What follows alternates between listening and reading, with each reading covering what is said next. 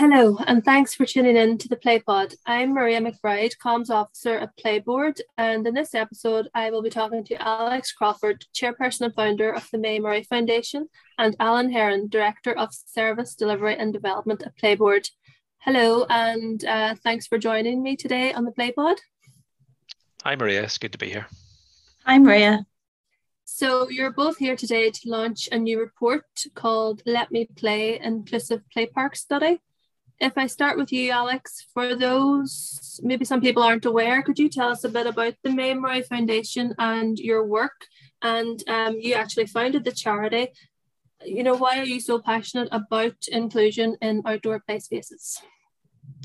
Thanks, Maria. Yes, I founded the May Murray Foundation in 2016, but my story with inclusion, or my passion for play parks goes way back over 20 years.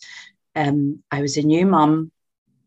My daughter Talia was diagnosed with cerebral palsy, quadriplegic cerebral palsy. So that affects Talia's arms and legs and her speech. And I just struggled to understand why there were so many barriers to us trying to take part within our community, whether we went to the play park or the beach or other environments. It always seemed as if Talia's needs had never been thought of. You know, for example, in our local park, Talia could really only play on one piece of equipment, and she outgrew that after about a year. And we looked at probably the other 20 parks in the city, and it was the same issue. Really, there was nothing that was suitable for someone with Talia's needs or complexity of need. And I did, as a young mum, try to liaise and work with play park operators and try and get the message across as to what the need was for children like Talia. But I really wasn't successful in making any sort of impact and really explaining the complexity of need. And it's something that really just stayed with me. And over the years, other parents were really saying a repeat of what I'd experienced, you know, that they were finding barriers and unnecessary man-made barriers for their children to be able to take part.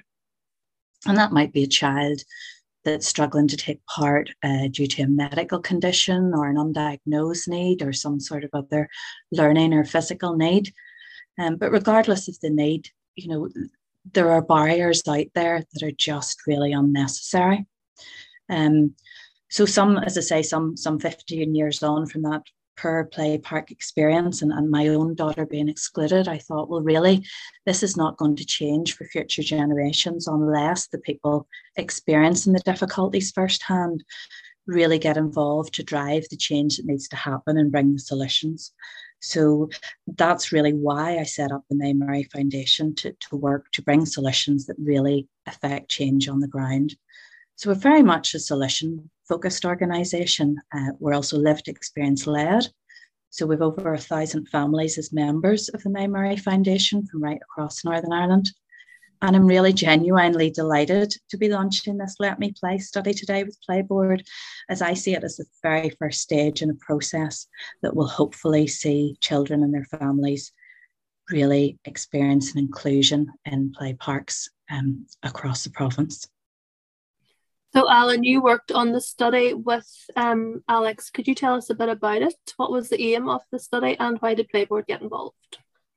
Well, really, PlayBoard became involved because, I suppose fundamentally, since we were founded as an organisation back in 1985, we have had a commitment to really securing the child's right to play, at local and at national levels. And during that time, we've developed and we've worked in close partnership with colleagues from across the four nations, but also locally, to work to ensure that children are able to access those play opportunities that we know are so critical for their growth, for their development, and critically those opportunities that provide fun and enjoyment in childhood. And I suppose, while significant progress has been made over the years in many areas, and despite the best intentions of many people and organizations, the reality is that, for many disabled children and their families, there are significant barriers out there that continue to really impede and to restrict the opportunity to play within the community. So I suppose really in terms of our involvement in the piece of work, it really began back in, I would say, 2016 or so. When I suppose I first met with Alix, Alix became, aware of PlayBoard and contacted us, and we began to have conversations and engagements really around the whole issue of inclusion in play.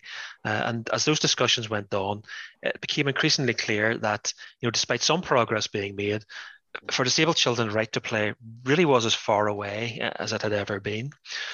So that was really the sowing of the seeds, as it were, for the Let Me Play research and for the report that we are launching today.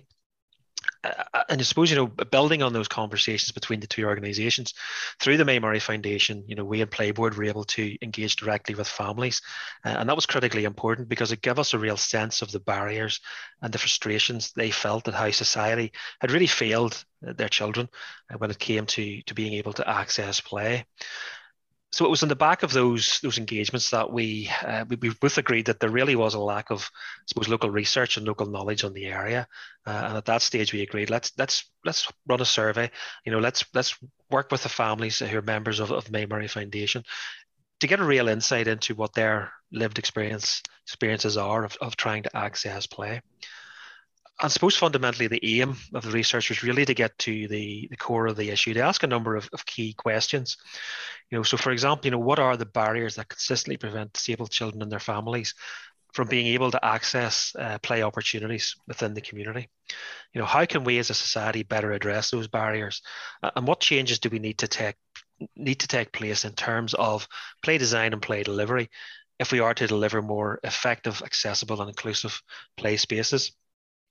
And I suppose, we would have liked to have launched the report sooner, but as with many things, COVID kind of delayed the launch today. But, we certainly are absolutely delighted to be launching the report, and we look forward to continuing our work with May Murray Foundation as we both work to deliver the right to play for all children and young people.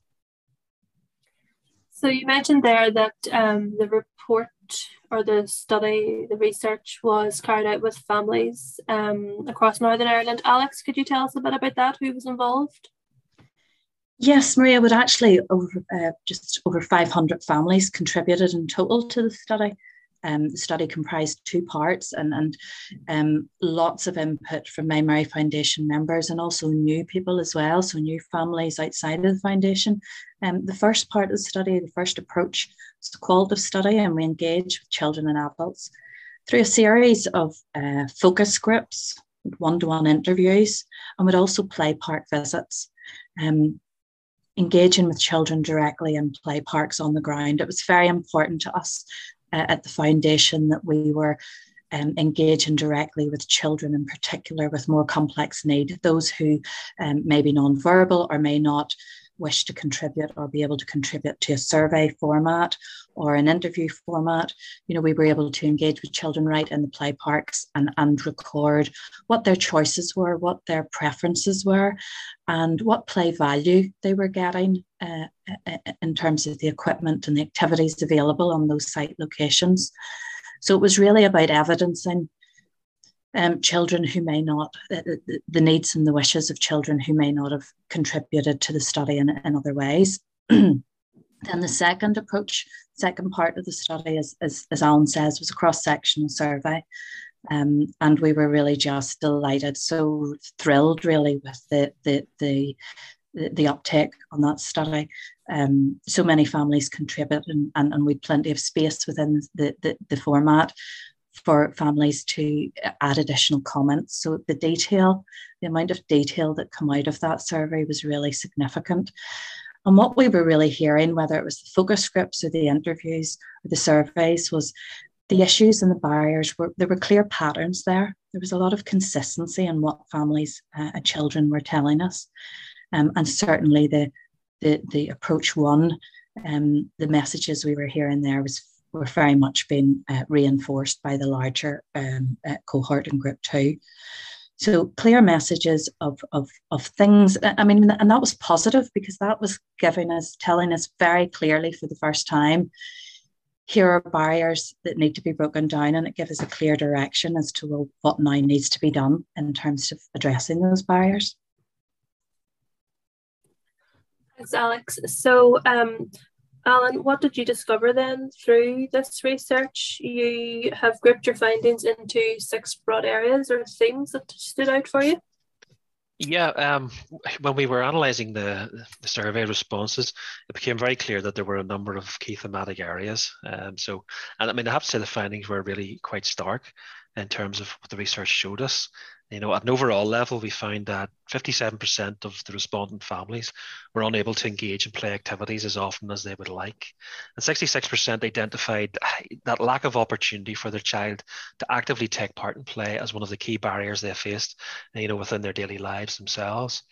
For the majority of parents, their play experiences were either very poor or at best average. We only had around about 40% of respondents rating the play opportunities they were able to access as good or very good. And we also had 56% of the respondent families, telling us that, they had to travel quite long distances at times just to be able to access a play park that met their family's play needs. So as I said, beyond those headline findings, we really identified 6 key thematic areas which continue to contribute to the exclusion of families from play parks. And the first area was simply being able to get to the play park itself, with families identifying a range of factors that really act to inhibit or restrict access. So for example, a lack of appropriately located drop curbs to allow wheelchair access, a lack of accessible public transport on routes to play parks, and a lack of ramps to facilitate site access itself. So that sense that you can get to the location, but you can't actually access it. The second thematic area really related to, I suppose, wider play park infrastructure and how that infrastructure could better meet the needs of all users. So for example, for 49% of the respondent families, the presence of a changing places toilet on site was really seen as critical, not only to facilitate a visit to the play park, but also to allow the opportunity to extend that visit. So rather than staying for 15 or 20 minutes, to be able to actually stay maybe for an hour or two, to be able to prolong that valuable and fun play experience. Parking remains an issue. So we had 30% of respondents who really highlighted insufficient or inadequate disabled parking provision at play parks. And there were a range of other issues noted as well. So, for example, a lot of families, when they visit the play park, they like to maybe bring a picnic, they like to spend time as a family. And, families noted that quite often there was a lack of wheelchair accessible picnic tables, which really acted as a barrier. It really prevented families from spending that valuable time outdoors. The third area we identified really focused on access to play itself.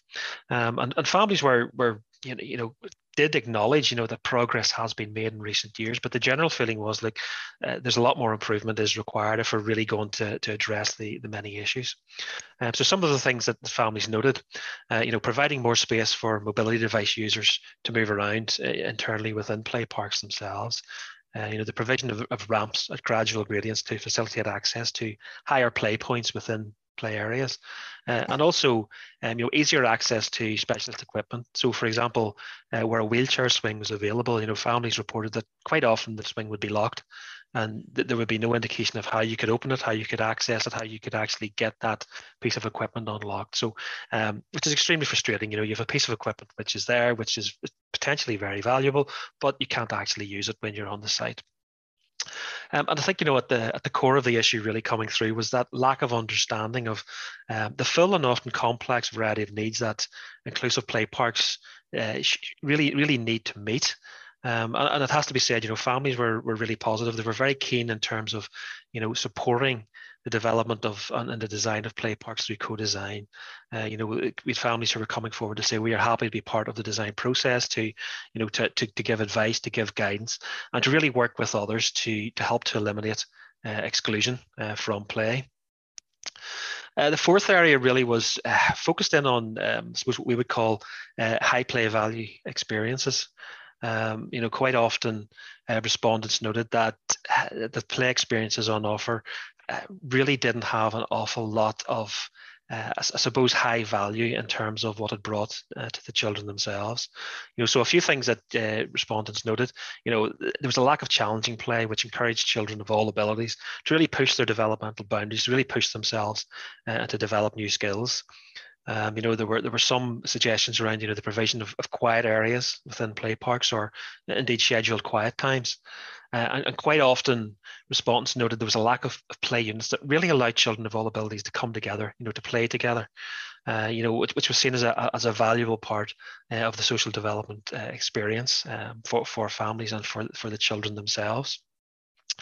The fifth area really was around communication. And again, families told us, look, quite often accurate information regarding the types of play opportunities and the facilities that are available within a play park are not available.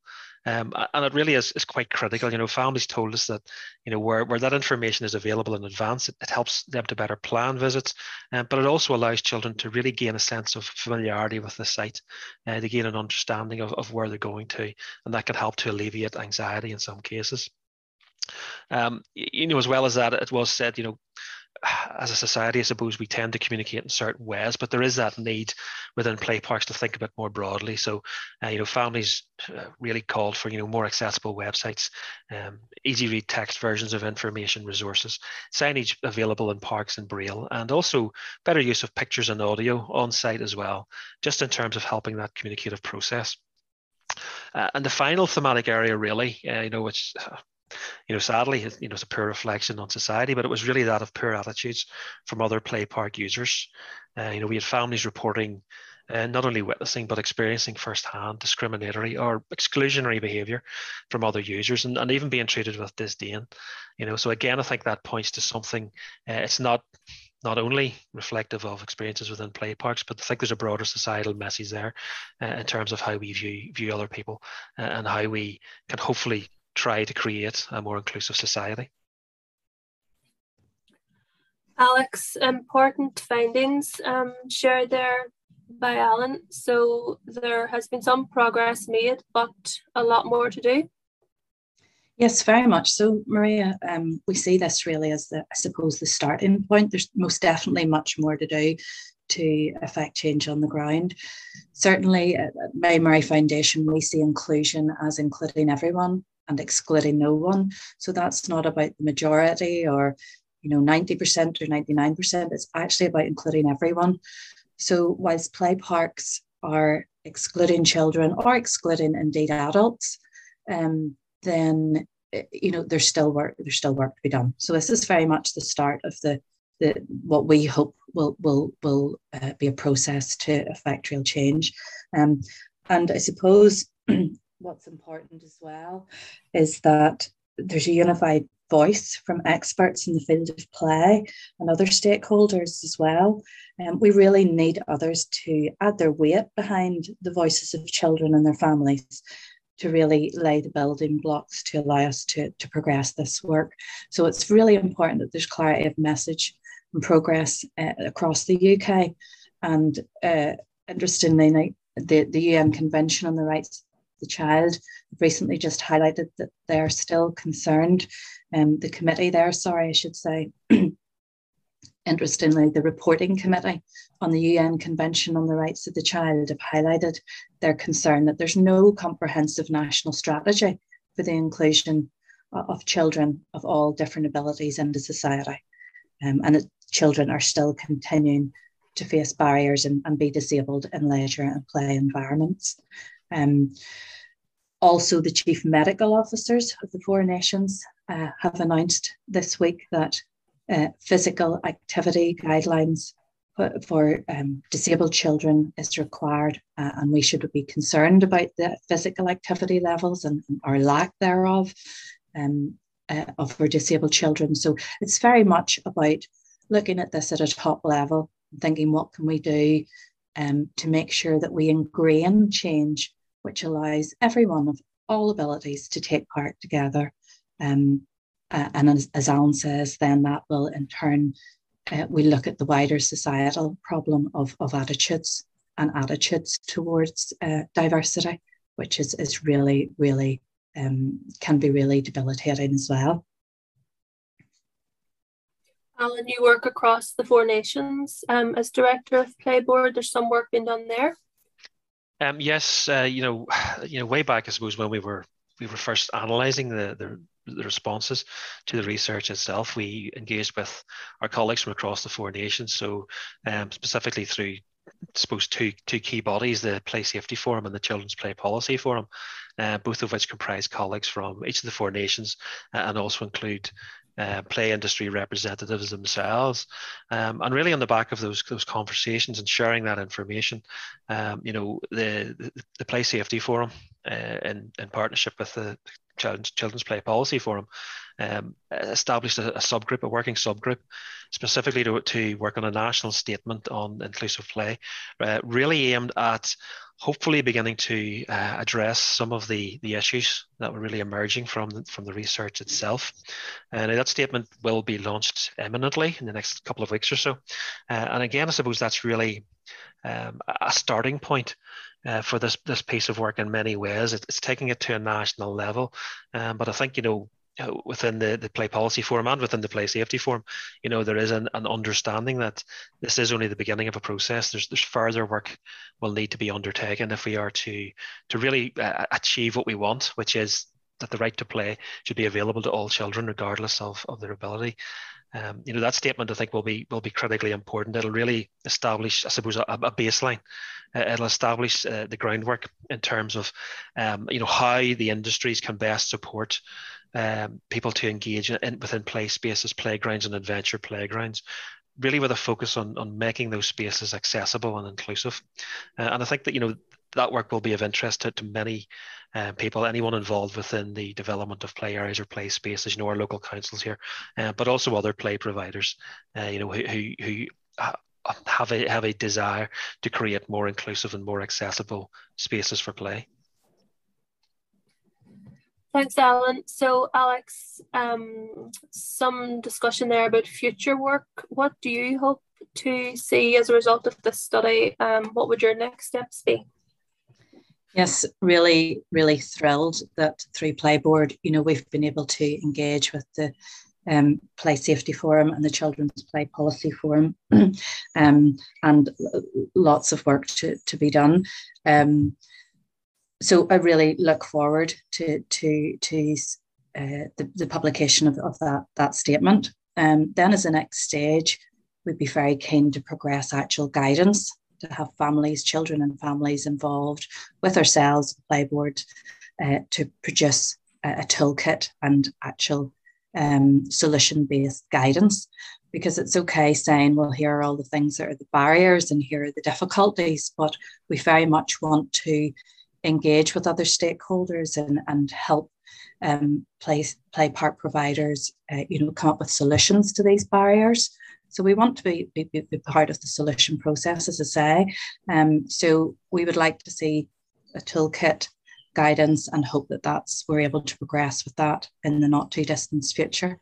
At the end of the day, everyone should be able to take part and enjoy play park spaces and play park facilities and just play within a reasonable distance of their home. To highlight that whilst we're focusing on the road ahead, the Let Me Play study published today already gives outdoor play park providers and government departments lots of really useful and practical information as provided by children and their families. So there's already helpful information there if anyone wants to start reading it and find out, well, what can I do to remove barriers today? There's lots of useful information there. And we're really, really pleased that this study has already been endorsed by the Children and Young People Strategic Partnership. The CYPSP is a multi-agency strategic partnership, and it involves senior leaders of all the key agencies across statutory, voluntary and community sectors, and has responsibility for improving outcomes for children and young people in Northern Ireland, and is supported by the Health and Social Care Board. So I think it demonstrates the interest and commitment from the statutory and voluntary sector that the CYPSP has stood so strongly behind the Let Me Play study, and it really is going to allow us to build on these findings and move forward and co-produce solution-based guidance. Thanks, Alex. Alan, is there anything you'd like to add about this very informative report before I direct people to where they can log on and find it? I think really just to say, it is a very, I mean, there's a rich vein of information within that. This is, it's not a dry research piece. That these are the voices of families and children within it. So I think there's significant value in terms of the information that is coming through the report itself. I'd just like to touch on the importance of working together. I think back when certainly when Alex and myself first met up and when PlayBoard first started working with the May Murray Foundation, I don't think we ever envisaged a stage where a piece of research we were involved in would be really acting as a catalyst for a national statement on inclusive play. So I think it shows, the power that you can achieve significant things when you work together in partnership. So I think from this stage onwards, it's critically important that we do all work together. And I'd really just like to thank the children and the families who fed into this report. Without their voices, without the time they have taken to not only fill in surveys, but also to engage in focus groups, to meet with ourselves, and to really feed into the research and to lend their voices, we simply wouldn't have been able to achieve what we have achieved. And I think, for me, the key takeaway is that, families, children and communities want to be involved in the development of play parks and play spaces. So from a design perspective, I think that's the key message going forward. It's much easier to design an inclusive play space when we include the voices of all of those who will be using that space. And I think, if we work more closely together, if we learn from each other's experiences, then hopefully we will be able to make further progress in terms of delivering the right to play for all children.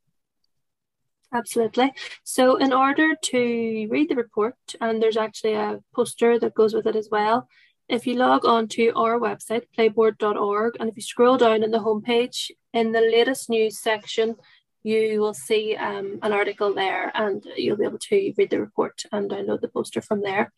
So thank you both for joining me today. It's been a very interesting discussion, and hopefully people will find the report very insightful and informative moving forward. So thanks to everyone for listening at home or at work. Until next time, bye.